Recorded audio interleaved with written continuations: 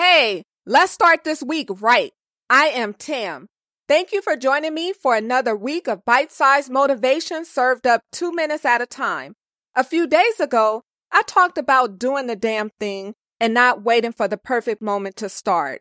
Today, I wanted to share more about it. Today's note: next time, do the damn thing.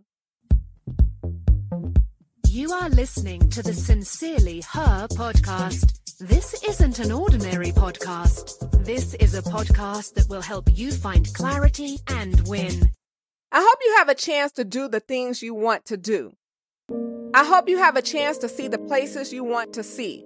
I hope you have a chance to say the things you want to say. I know there's a difference between hoping and doing, right? Hoping is waiting. Doing is to take action now.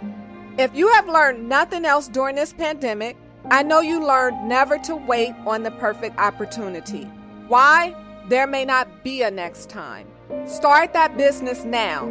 Visit the cities on your bucket list now. Love now. Forgive now.